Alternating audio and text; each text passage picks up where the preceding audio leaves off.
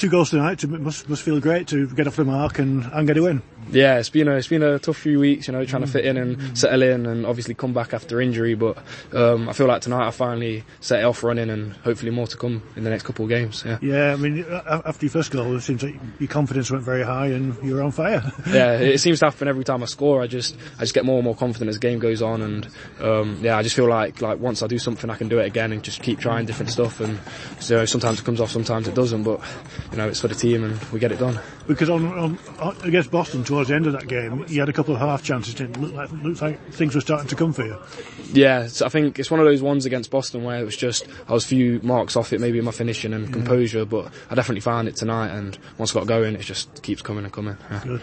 And I believe that your loan ends soon. Is there a chance we can extend that? It'll be up to the club and how I'm feeling, but after tonight, it's definitely some promising stuff, and I feel like we can take this team far. Yeah. So you're available on Saturday? Yeah, I'll be there Saturday. Yeah. Well, great. Thanks very much, James. Okay, Enjoy your goals. Enjoy your evening.